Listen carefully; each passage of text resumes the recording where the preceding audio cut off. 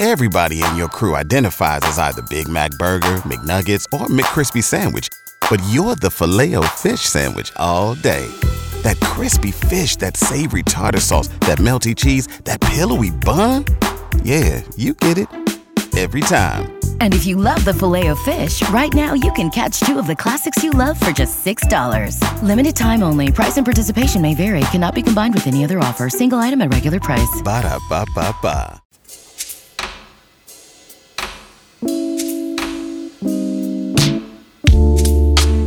Heads up, listeners. On this episode, we're going to be discussing eating disorders, eating disorder recovery, and diets. If those aren't topics you're ready to listen to, skip this one and come back. We get it.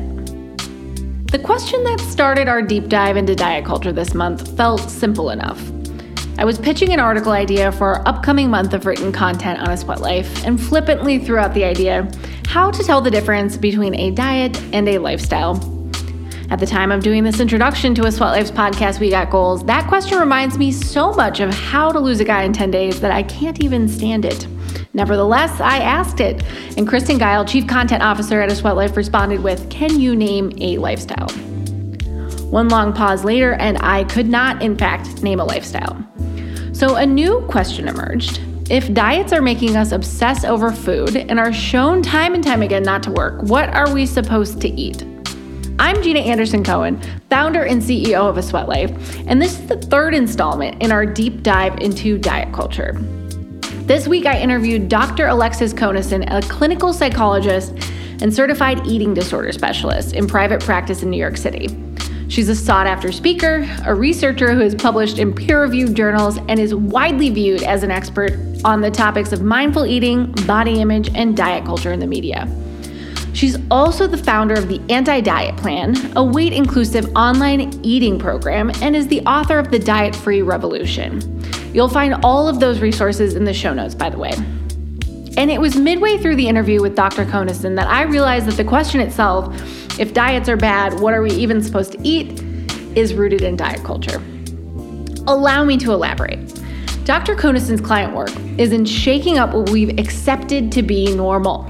That norm is diet culture, and its overarching idea is that if we fit a certain type of body, we'll be happy, and diets are the way to get there. And because of that, we spend so much of our lives looking in a mirror and feeling dissatisfied with our bodies. 90% of women report body dissatisfaction, Dr. Conason shared. So we've been taught to obsess over our bodies and food so much that we've muted our body's signals to the point where I ask the question, if we're not supposed to diet, what are we supposed to eat?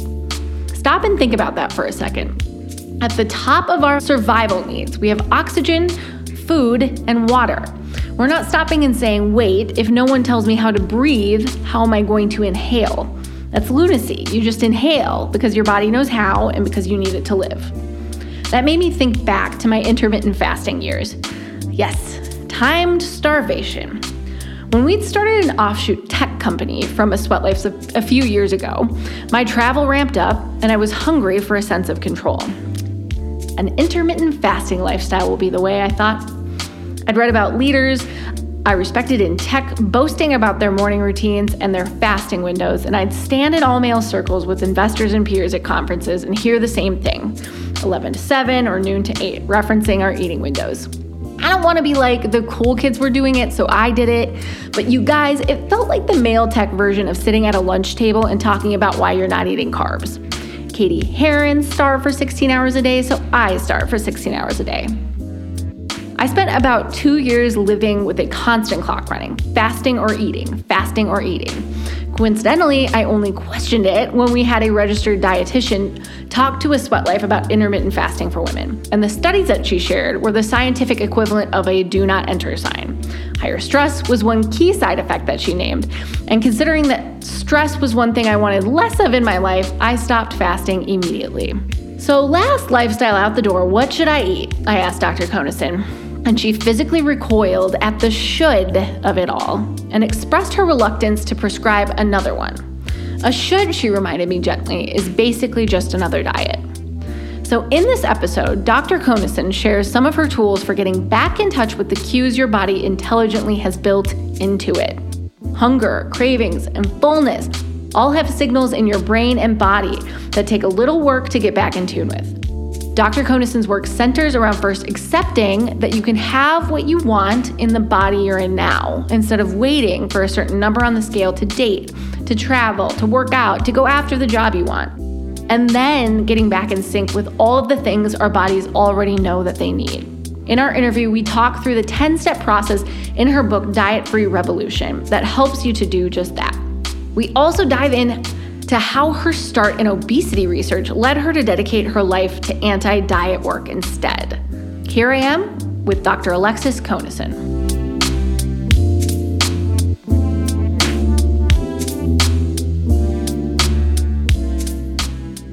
Alexis Conason, you are a researcher, you are an eating disorder specialist, and you are the author of the book, The Diet-Free Revolution. Thank you so much for joining me on We Got Goals. Let's first dive into how you ended up working with humans who are going through eating disorders. Thank you so much for having me.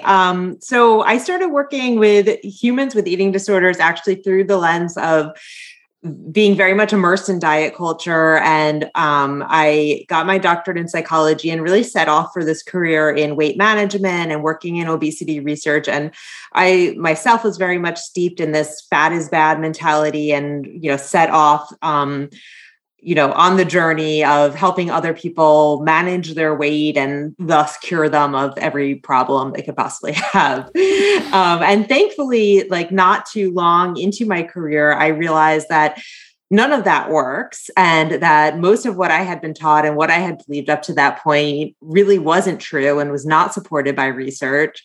And I had a real pivot and started working from a weight inclusive lens. And eventually that did lead me to working with people with eating disorders. Mostly my practice specializes mostly in working with people with binge eating disorder and disordered eating. And I've had the wonderful opportunity of reading your book, The Diet-Free Revolution. I think it is such an incredible tool because it answered the exact question I wanted to close out this month's deep dive with, which is, if we're not supposed to diet, what are we supposed to do? Which I'd like to ask you a question. Is that itself diet culture? Well, and the therapist in me was about to say, well, it's not about supposed to.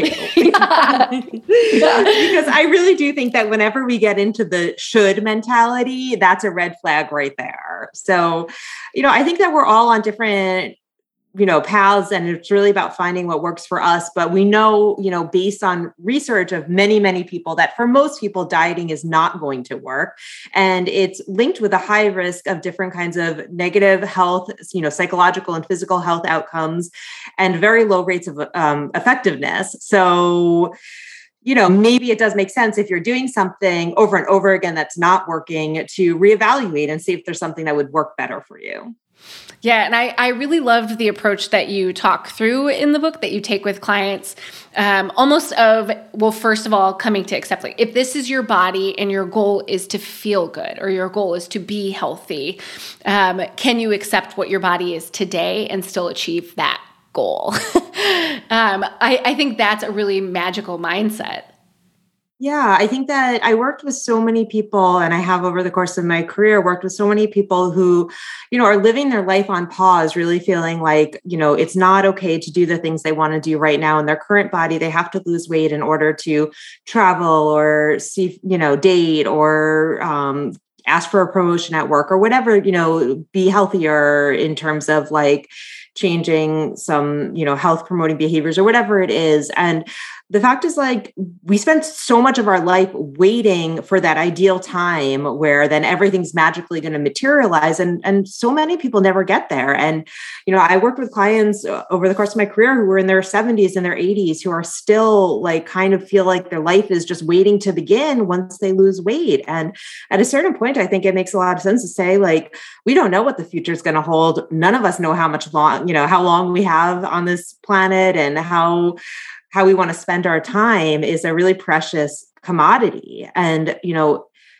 can we kind of open our eyes to the reality of where we are right now and turn towards ourselves with compassion and start living the kinds of lives we want to live now while we're here, while we have the time? Yeah. And one of the things I really loved and connected with in your book was you sharing, and I am certain with consent, stories from clients and their kind of backstory of how they ended up in your office. And one thing that really stood out to me was the way you told their sort of childhood story too. So it's not just about them right now in their adulthood, it's also about the families. Can you kind of speak to like our histories, our personal histories with our families, and how that plays into how we look at our bodies and diets for the rest of our lives?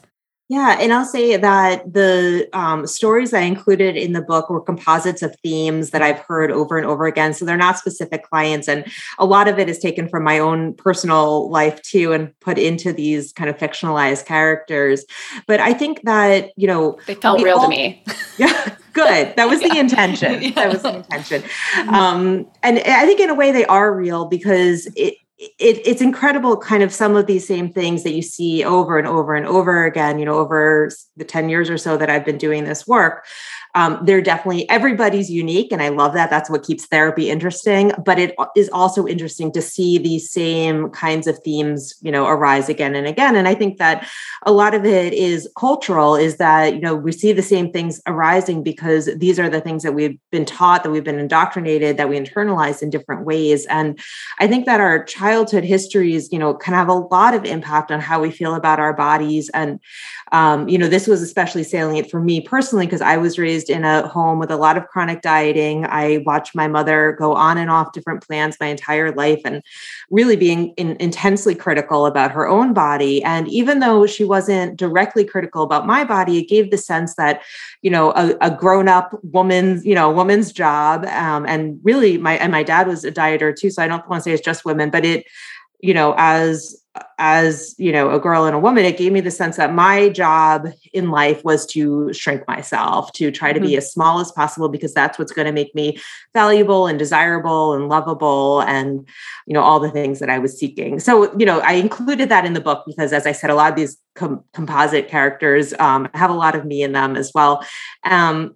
But I think a lot of us start getting the message that our body is bad or that we can't be trusted, that we have to manage our eating in some way, starting at very young ages. And I think it's, I don't want to say universal, but I think it's very common. I mean, we see the way that we start talking to kids around food and, you have to have 2 more bites of your Brussels sprouts in order to have your dessert, or, you have to clean your plate, or don't eat too much of this or have more of that. And it really creates this, sense of distrust in our bodies, and that we start to disconnect from these internal cues that we're naturally born with, the sense of just knowing like when we're hungry, what we want to eat, eating until we feel satisfied, and then moving on with life.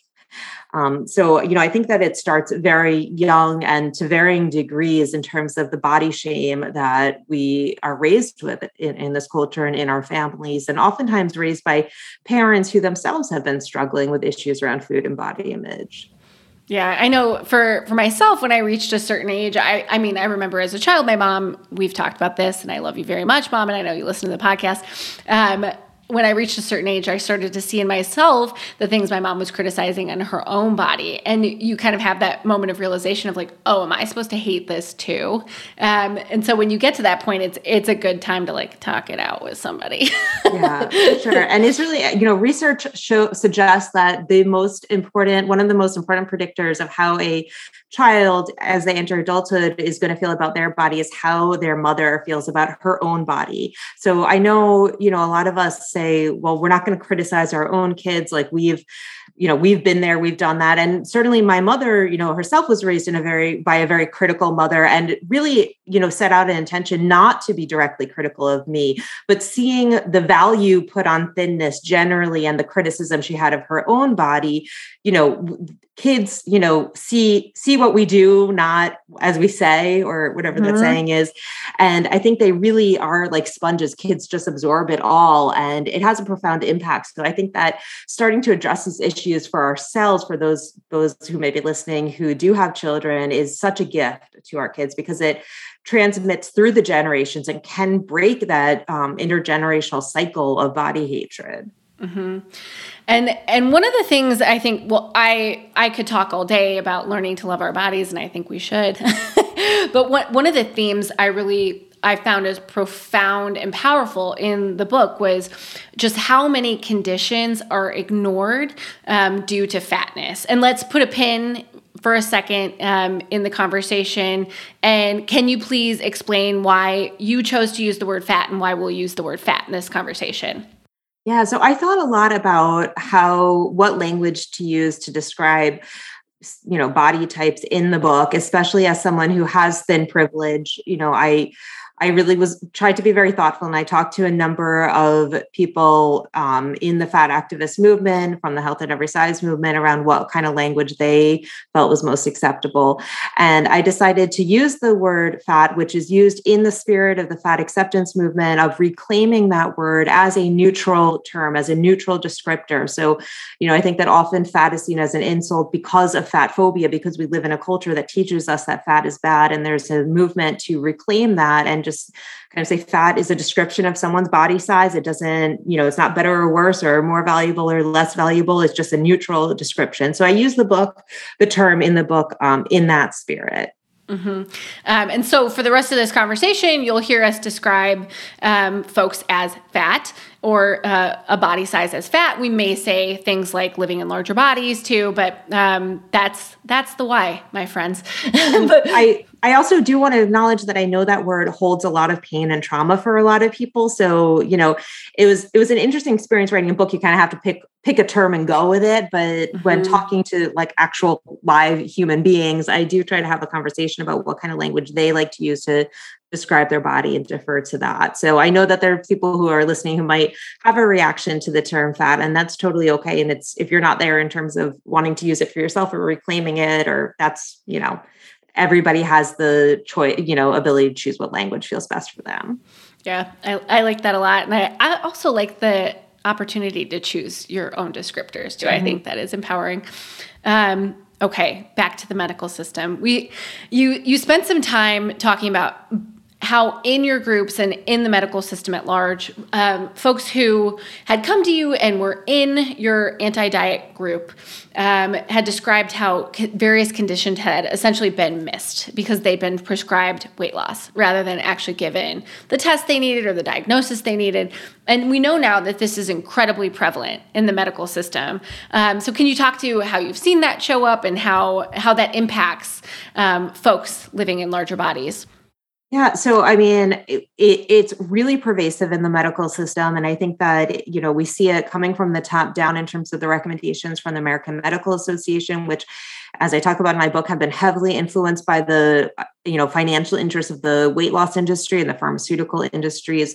And unfortunately, it promotes, doctors are being taught this idea that being fat is essentially a death sentence and that losing weight is the overall most important thing that people can do for their health. So they've been taught to promote this kind of weight loss at any cost way of treating people. And what ends up happening is that fat people go into the doctor's office and maybe they're, going in for a sore throat or joint pain or, a broken toe or whatever is going on. And it kind of doesn't matter what their presenting issue is.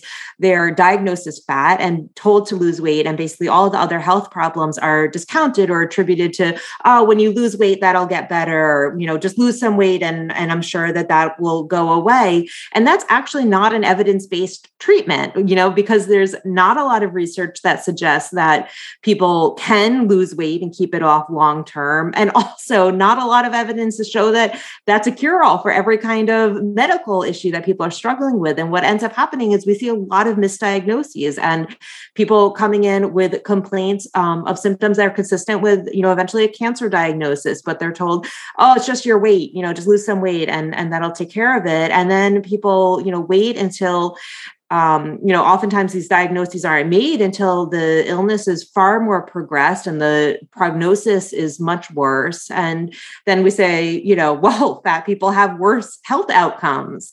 And maybe that has something to do with the fact that they're not being diagnosed correctly at earlier stages of illness where things are easier to treat. And then also the horrible treatment that people get at the doctor's offices leads to avoidance of doctors, which again makes a lot of sense. Like if you're treated horribly and shamed when you go into the doctor's visit, like that's a pretty unpleasant place to be. And I wouldn't want to go back there. So fat people tend to avoid preventative medical care. Oftentimes when they do try to even get preventative medical care, the facilities can't accommodate them, or doctors aren't trained to do procedures on larger bodies. So there's just really pervasive weight-based discrimination that goes on in the doctor's office. And then, of course, like every time we hear about a fat person with a bad medical outcome, it's like, oh, well, because they were fat, that's why they died, or that's why they were sick, or, so it's really like this, kind of gaslighting system where people are blamed for their own discrimination. Yeah. Isn't that nice? Isn't that nice? So I think what's really interesting, so we talk a lot about essentially this kind of hamster wheel that you're describing now. Like folks don't want to go to the doctor, and thus their conditions get worse. And when they do go to the doctors prescribe them weight loss, but no like specifics. So it's essentially they're left to their own devices to find a lifestyle change. I put air quotes around that for the listeners at home so that you understand my tone. And that's honestly what led me to start searching for if we're not supposed to be on a diet, if diets are in fact bad for us, what are we supposed to do? And the supposed to is the big question. But my question for you, Alexis, is before we jump into the actual plan of a diet-free life, let's talk quickly about the physical impact of diet on a human being, which you cover a lot in your book. What does it do to us to be on this kind of roller coaster of diets? So, and I want to emphasize that I think that there's an impact of dieting, both from the perspective of actually restricting the food intake, but also the mental restriction, the sense that I can't have something, I'm not allowed to, creates a whole psychological cycle in and of itself, even if you're actually eating those foods, just that very idea, I shouldn't be eating this, I'm not supposed to. But we see that dieting is associated with a whole host of negative health outcomes, including an increased risk for eating disorders and disordered eating, weight cycling, most people who go on a diet, because we know that diets aren't sustainable over the long term. People tend to lose weight over, the short term, over, the first few months. But then when we look at the outcomes of like 1 year or 2 years after being on a diet, people have, rebounded. So you've lost weight and then gained it back. And when most people who diet tend to be chronic dieters, I think the average dieter goes on between 3 to 4 diets every single year.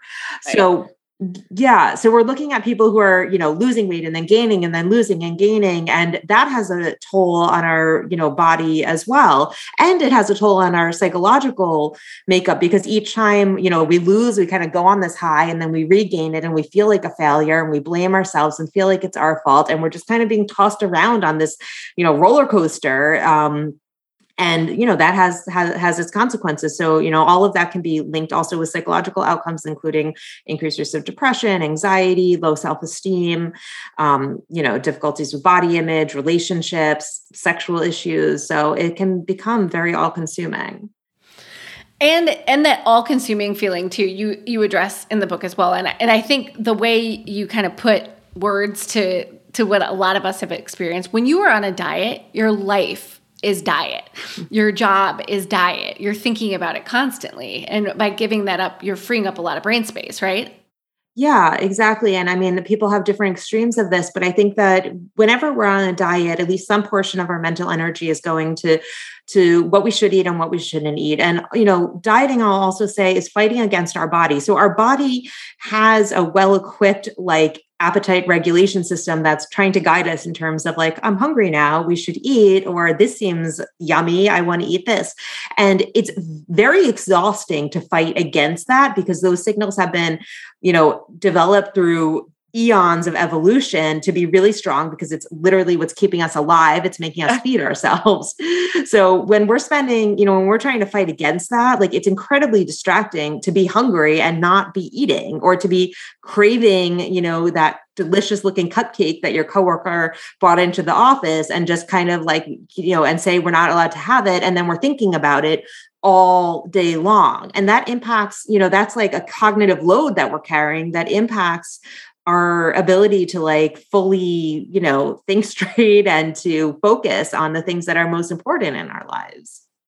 Yeah. So yes, when we can free ourselves from dieting, one of the things that I think is most impactful is that it opens up a lot of mental energy that we can then dedicate to the things that like really are most important in our lives.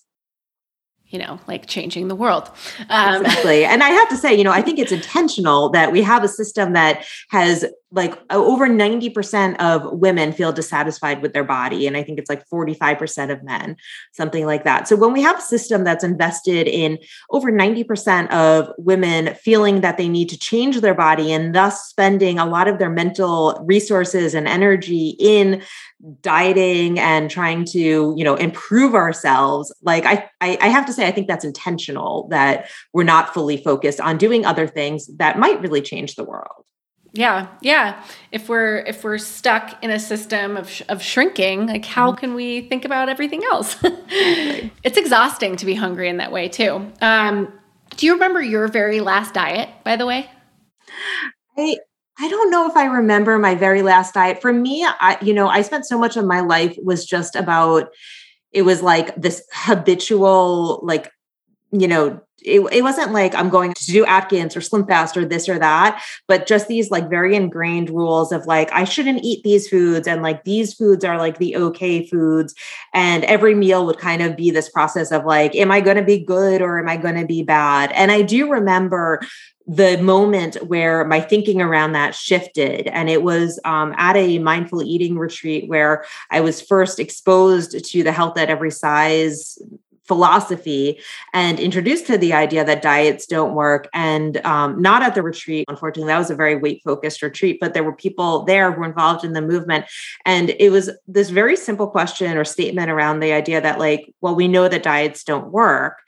And it had literally never occurred to me that diets don't work. I always thought like, of course diets work. I'm just doing it wrong. I can't seem to figure out how to do it. But of course, this is the path. And, I have to say like from that moment, things started to shift. I mean, obviously it takes time and these patterns are very ingrained, but, I think that my whole way of thinking about food from then has shifted. And then it's been a number of years of kind of integrating everything. Yeah, I love. What was it like for you to kind of have that moment of like, oh wait, it's not me, it's the system? Yeah, well, it was like initially, I kind of discarded it and was like, that doesn't make any sense. Of course, diets work. And again, I was very invested in that philosophy. Like I was working in obesity, quote unquote, obesity research. I had just finished my doctorate and was planning for this career in weight management. I was presenting research and like invested in this career path of, weight loss.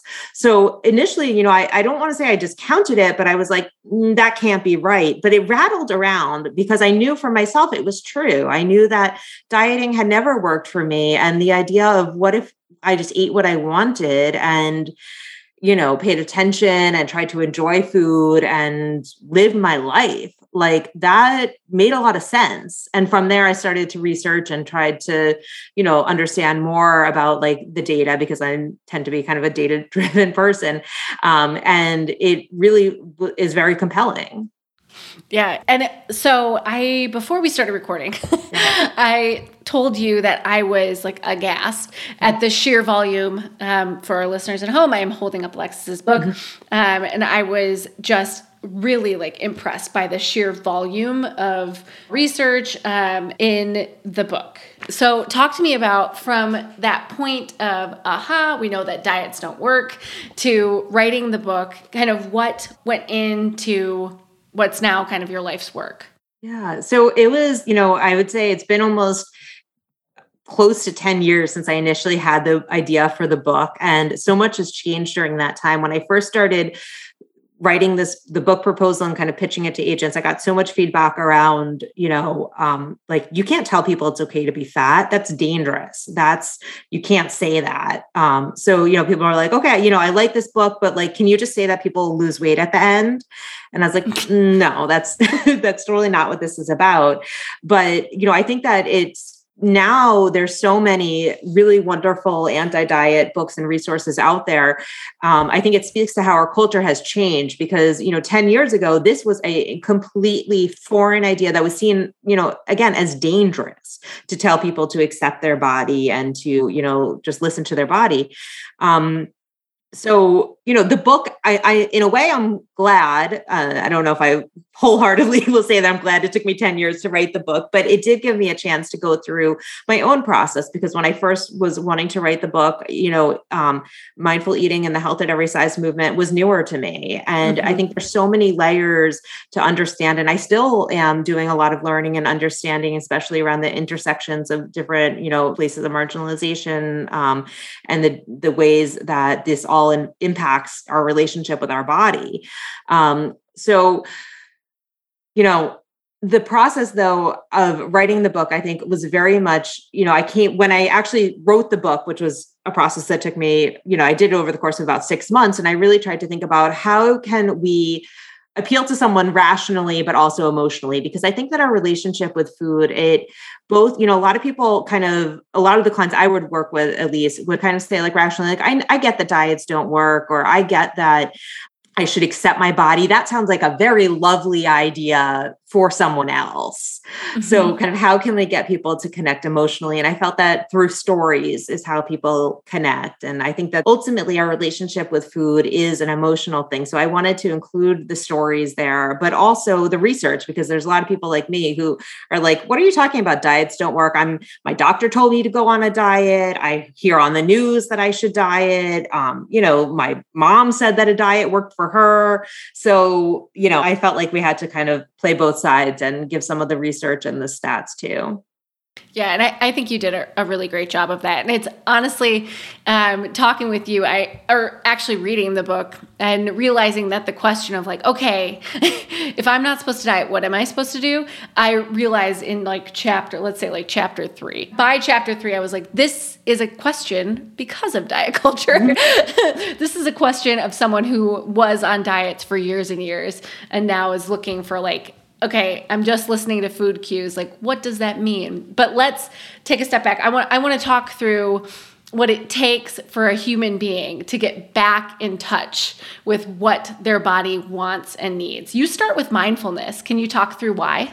Yeah. So I feel personally mindfulness is one of the most powerful tools to help us, really come back home to ourselves, to come back home to our body. And something I also had in mind when I was writing the book was I felt a lot of people, especially who are finding out about like the anti-diet movement or mindful eating or health at every size or intuitive eating, finding out about these ideas, like from following people on social media, come to this place of like, well, okay, so diets don't work. I'm just going to listen to my body. And then they're like, I can't listen to my body. I don't know what that means. And this doesn't work at all. I'm going back to dieting. So, I felt that there was a need for really more structure, around, okay, I've, ready to try something different than dieting, but what does that actually look like? So my hope is that the plan that I kind of lay out in my book is a little bit more structured in a way to mimic the structure of dieting, because I think there's a safety and a security in that. And sometimes when people are transitioning away from dieting, it's helpful to also have a structure in terms of here are some steps that you can do to help shift your relationship with food versus this, what can feel very overwhelming of this vague sense of just listen to your body. So I start with mindfulness because I think that mindfulness is really like, I think of it as an antenna in a way. Like in the book, I talk about that we have an internal GPS system. So like our body has a navigation system hardwired that can guide our eating. and guide us in many other ways as well. And that over the years through diet culture, we've kind of separated from this internal navigation system and we can't really hear it anymore. And, it's almost like you're driving in your car and you're trying to go somewhere and you don't know exactly how to get there. And you have your navigation system on, but maybe the navigation system is turned down really low and you're blaring, really loud music over the navigation system. And we feel lost. We don't know how to get there. And, diet culture is kind of that loud music that's playing over the navigation system. And mindfulness helps us, turn up the volume on our internal guidance and turn down the volume on diet culture, that kind of interference that makes it hard to hear. So I really do think that mindfulness is the foundation of where to start because it helps build that muscle in our brain that will help us become more present and aware. And for people who may not be familiar with mindfulness, I'll just say mindfulness is really the process of being fully present and aware in the current moment with a sense of non-judgmental observation. So it starts off with just noticing what's happening. And, to me, as a psychologist, as a therapist, noticing is the first step to change because anything that's happening outside of our awareness, we have very little control over. So when we can start to notice and bring into our full awareness what's going on with our body, with our mind, with our eating, we can make choices about how we want to move forward. And that includes also, how we talk to ourselves and, the things, the internal dialogue that we have going on all the time as well. Yeah, and the internal dialogue is something you address a lot in the book because the voices in our head, we all have heard the old saying of talk to yourself like you'd talk to a best friend, but we don't do it, especially when it comes to food. So can you talk through how you sort of reteach people through mindfulness and just through positive self-talk to kind of notice that voice and flip it?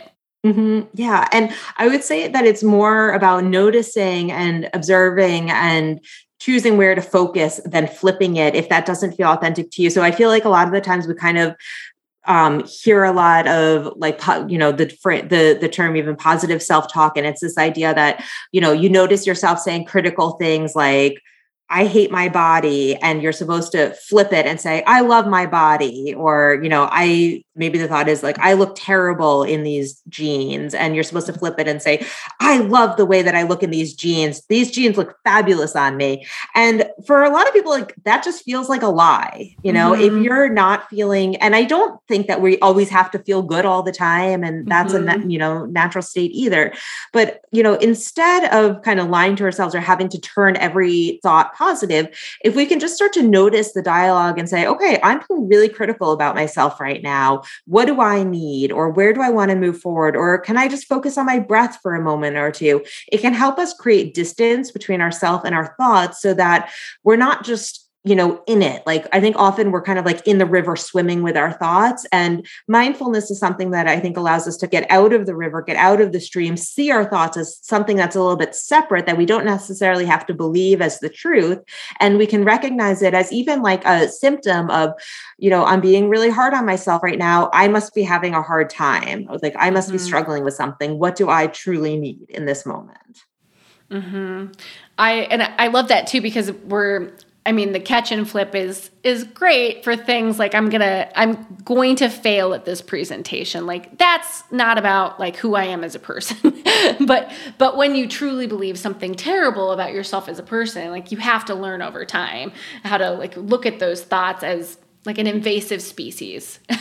Yeah. And I often think about it as, instead of trying to push away the thoughts, which also has the effect of like, the more that we try to think about something, even if it's to make it go away, the more power those thoughts have, but just to kind of shift our focus. So can we allow those thoughts to be there, but maybe be more in the background of our mind instead of being, in the driver's seat of the car of our mind? Can they be like a passenger in the way back, maybe in the third row?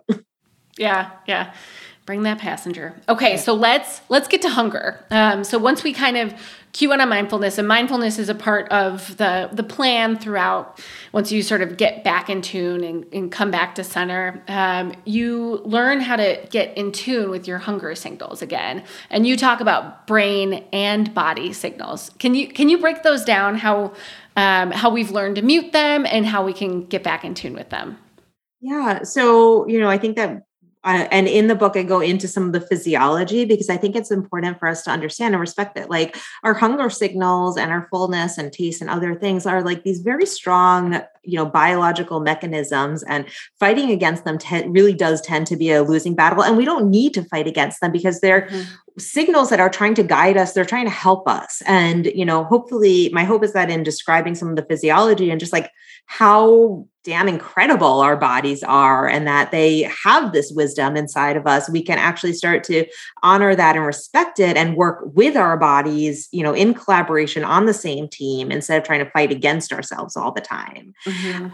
So I start with hunger, which is one of the things a lot of my clients will say, like, I really don't know when I'm hungry and when I'm not. And, again, I think when we spent so much time fighting against those signals or pushing them away or saying, well, it's, 7:00 now, it's too late to eat because my intermittent fasting window is closed, or whatever these rules are that we tell ourselves, we start to dampen those signals. So, again, the general mindfulness practice starts to bring it back out. And then we can start to recognize really, like, what do we experience when we feel hunger? What do we feel in our belly? And we can start to feel hunger. We can use some mindfulness skills to really try to bring our awareness to the belly sensations and to recognize, what are the sensations that you feel as an individual? And it can vary some from, person to person, but it's a very complex, like, physiological mechanism. It includes like hormones that are sent out and a whole bunch of stuff that's pretty awesome of how our body functions. Yeah, it's honestly, reading that part of the book, I was like, why did we ever think that we were more powerful or smarter than our body that's evolved over all of this time? Like, I'm smarter than my body, so I'll cut carbs. It doesn't, when you think about it, it really doesn't make sense. And, I think it's like, one of my favorite things when I was researching for this book was the parts of just researching like how our body works. And I'm in awe of how incredible our body is and like why we would ever think that we need to try to control that or overpower it. It makes zero sense to me. I know. But again, we're fixing a broken system now. And the next cue, so after you kind of get back in touch with what your body is telling you, why you think you're hungry, why you feel you're hungry, the next thing that you teach people how to do is to feel full and to know kind of the fullness scale, which you break down. Can you talk through how we've learned to dampen fullness over time and how you can get back in touch with it too? Yeah. So, and I think that a lot of people tend to also have a lot of like fear and anxiety around, I was going to say fullness, but also, hunger. But we have this idea that like, it's this horrible thing to feel full, or that if we feel full, we should only feel like the tiniest bit full. And, any more than that. And we've like, quote unquote, overeaten or gluttonous. And then the moral judgments and labeling comes into, and I think that, fullness is associated with like gluttony, which is a moral sin. And, so there's so much that goes on here. But again, when we get back to basics, fullness is a very natural physiological symptom that our body shows to guide our eating, to let us know that we've had enough to eat. And, there are different levels of fullness and different levels of hunger. So in the book, I go through a hunger scale and a fullness scale, which I give some samples of what people commonly experience at the different points. Because again, like a lot of people come in and it can feel overwhelming to think about, what do I feel when I feel hungry? Or what do I feel when I feel full? Because if we've never paid attention to this before, it's very foreign. So I give some samples, but I also really encourage people to, honor your unique body, and your symptoms may not be the same as the general ones. So I give a blank scale as well for people to kind of fill out and do on their own. And I think that the scale is important too, and to look at hunger separately from fullness, not just as opposite ends of the same scale, because there's so much variety there. And I think that people tend to often get caught in thinking I'm either hungry or I'm full. And it can be harder to find those like in between points as well. So, again, it's really just about like the noticing and the observation. There's no goal here. It's not about like, this is the magical place of fullness that you have to stop eating, or like always start eating when you're this number hunger on the hunger scale, but to just start to get more familiar with the cues that your body is sending out about hunger and fullness. Yeah. And what's so interesting is it's a personal story here. Why not? I got in touch with my own hunger after I actually had like a colon surgery in June of 2020. And after that, I became like acutely aware of the movement in my stomach. And I was like, oh, this is what hunger feels like after that experience. And that was groundbreaking for me. Now I'm like, I always know when I'm hungry and I always respond to it because it's magic that I have a stomach and a colon that work. Yes. Yeah. And sometimes it is the experience of, having something shift in your body or something that's not working well in your body to start to come back in such a more compassionate way and to appreciate and have gratitude for our body and what it does do. Yeah. And the compassion part, I think is really, I mean, we could go through your book like section by section, and I would love to, but you also get to this wonderful point after like getting back in tune with the cues of your body for hunger and for fullness, and then kind of setting yourself free to experience hunger and what you like to eat, but then also giving people the tools to have compassion for if they are, air quotes, bad. Can you talk through those compassion tools? Yeah. So I think compassion is one of them, it's hand in hand with mindfulness, and it's really like an outgrowth of mindfulness practices is compassion practices.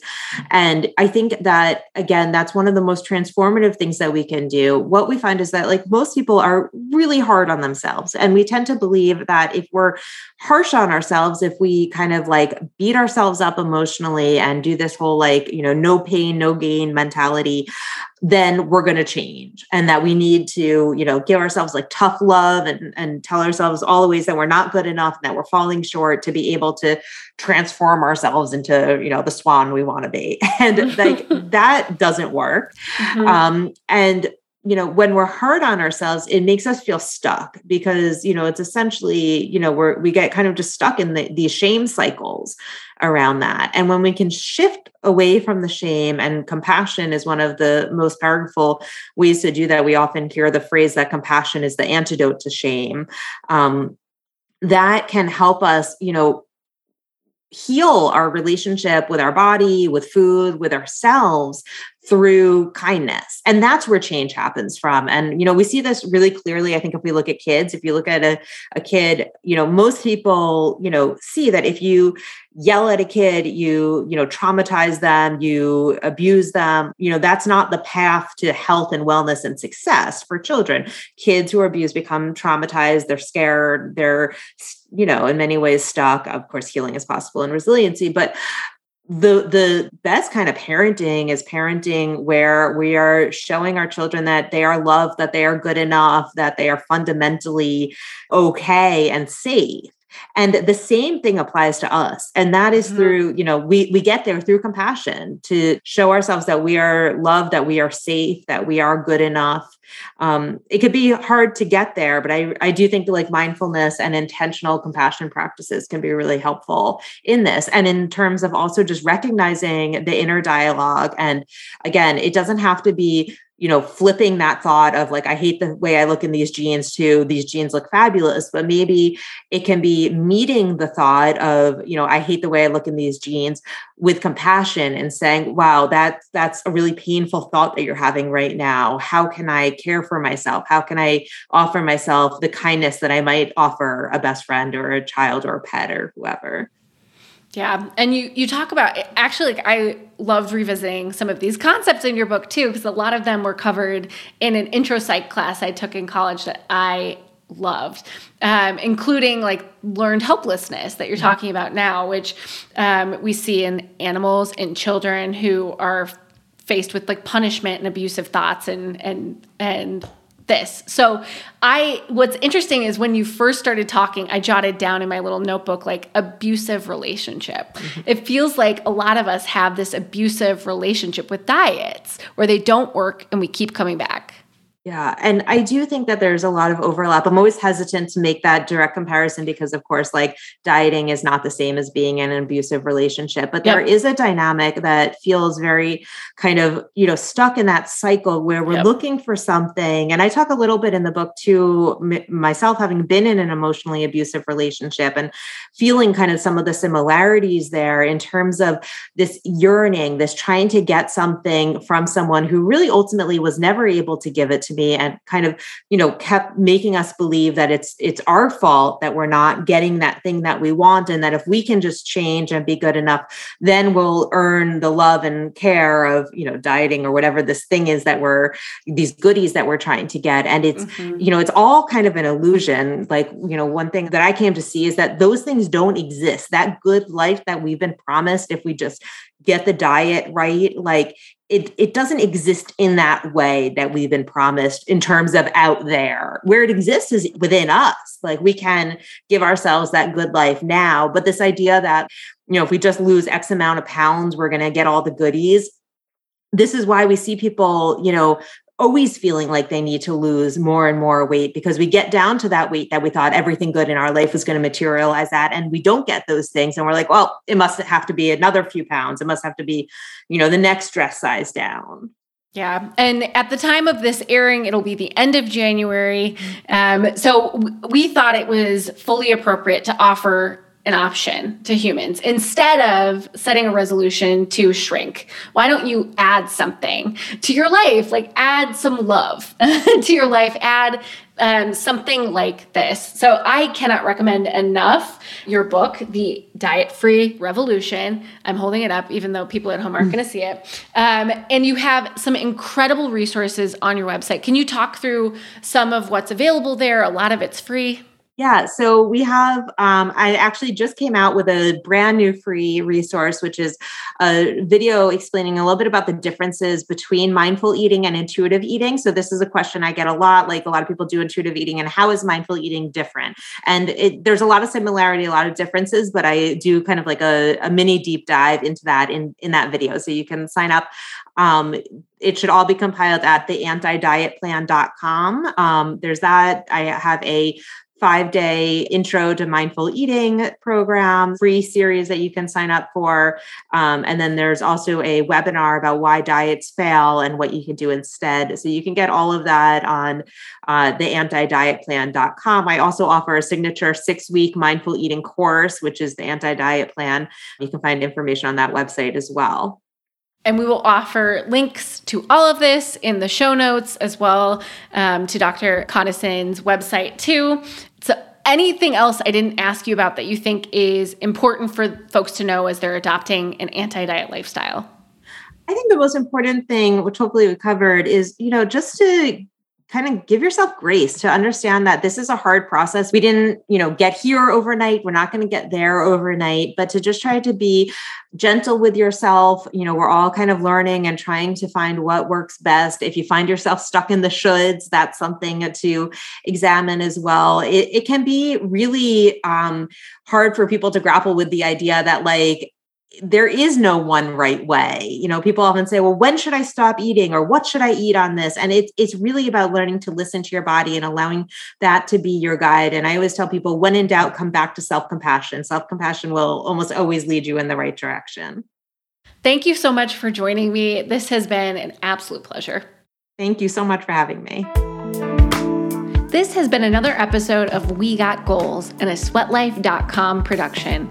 Thanks to Dr. Alexis Conason for being our guest this week and sharing her expertise with us. Thanks to Ryan Deffett for editing. And thanks to you, dear listener, for being a part of this deep dive.